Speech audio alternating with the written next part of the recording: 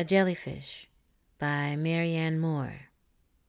Visible, invisible, a fluctuating charm, an amber-colored amethyst inhabits it. Your arm approaches and it opens and it closes. You have meant to catch it and it shrivels. You abandon your intent, it opens and it closes, and you reach for it. The blue surrounding it grows cloudy and it flows away from you. If you enjoy the Good Poetry readings, we ask that you do like, comment, share, and subscribe. This was a Good Poetry reading by Tayana Darris. Visit us online at www.goodpoetry.org.